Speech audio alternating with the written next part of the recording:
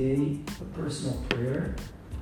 Lord, help me be such a fantastic husband that I should be able to bring my wife closer to you, that she should want to be close to you. She should open her heart.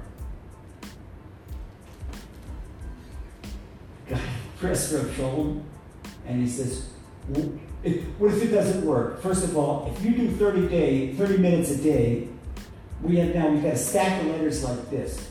For 90 days in a row, you're going to see big miracles. Pretty soon in Hebrew, I just heard today in Hebrew that the next volume of I Said Thank You and I Saw Miracles coming out, there is a stack of letters that's going to go into that book when people did 30 minutes a day for 14 days only, and they got their salvation. 14 days only. But people don't believe in this, they don't do it.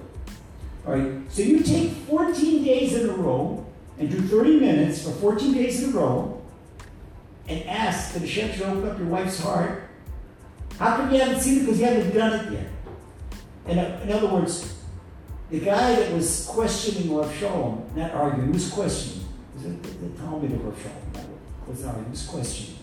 And these are questions that not only he could feel, and could feel the electricity. It was something, and it's exciting. It's one of the greatest joys of my life is understudying Rav Shalom and translating for him. But one which is hearing his wisdom. Okay. If he would have worked on himself to become a great husband, she'd have been on board a long time ago. But he hasn't yet done. Okay, so go back to the drawing board. If he would have worked on himself and done what Rav Shalom calls Avodat HaRatzon, the work of desire, 30 minutes a day. Avodat HaRatzon, the work of desire, that's 30 minutes a day asking for one thing. And you see big miracles with it. You see big miracles.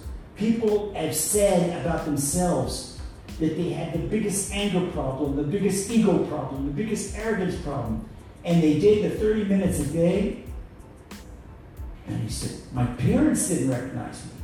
My wife didn't recognize me. I don't recognize myself. The change is mind-boggling what it does to you. Okay, don't give up. Why do people give up? Because they don't believe in it. You have to believe in it. You have to believe in Hashem, and believe in the tzaddik, and believe in his advice. Okay? One step further. God continues pressing Hashem. He says, okay, pressing Rav Shalom. He says, okay, Rabbi, but she demands that I do things that go against Torah. Rav Shalom took a deep breath, and he says, you don't do anything that goes against Torah. There's a whole lot to do, a whole lot of miles to pray, a whole lot of hours to pray. There's a lot of things we could do. We do not. It comes down. If it's an ultimatum, you do this or I'm out. Sweetheart, I love you. I care about you. But the Torah says I can't do this. The Torah says I can't work on Shabbat. The Torah says I can't eat on Yom Kippur. So you say, if I don't take you to a restaurant on Yom Kippur, I can't do it. I love you. I want to be with you. I can't do it. And it does. If he prays to Hashem hard enough, he'll open up her heart. He'll open up her heart.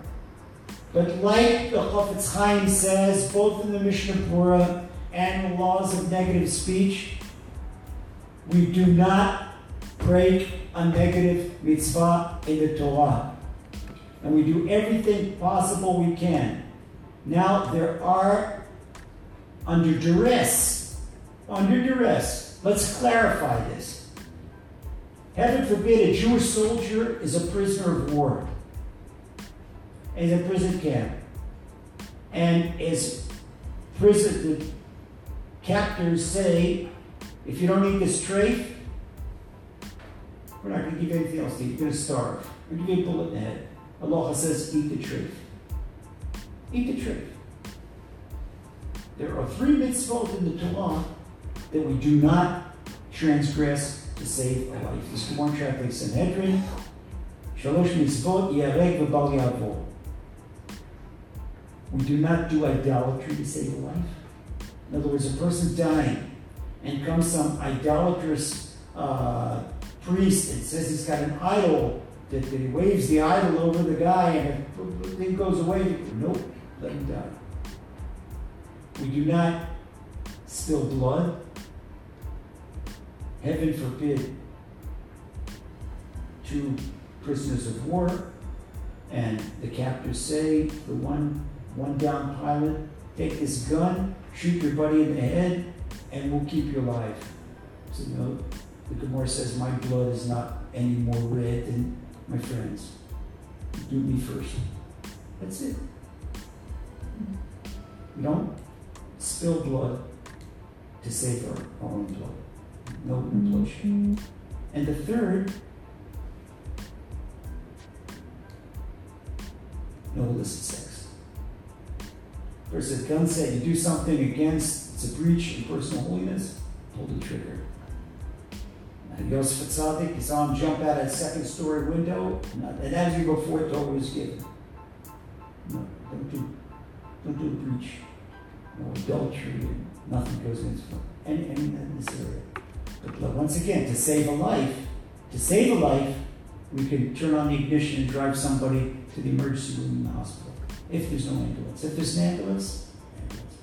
If there is a Shabbat Goy, a Gentile, that's there with a car, fine. But if there's no other choice, it's a mitzvah for you to do it. It's a mitzvah for everybody to do it. But we do not transgress Torah for the sake of supposed shalom bayit. There's a whole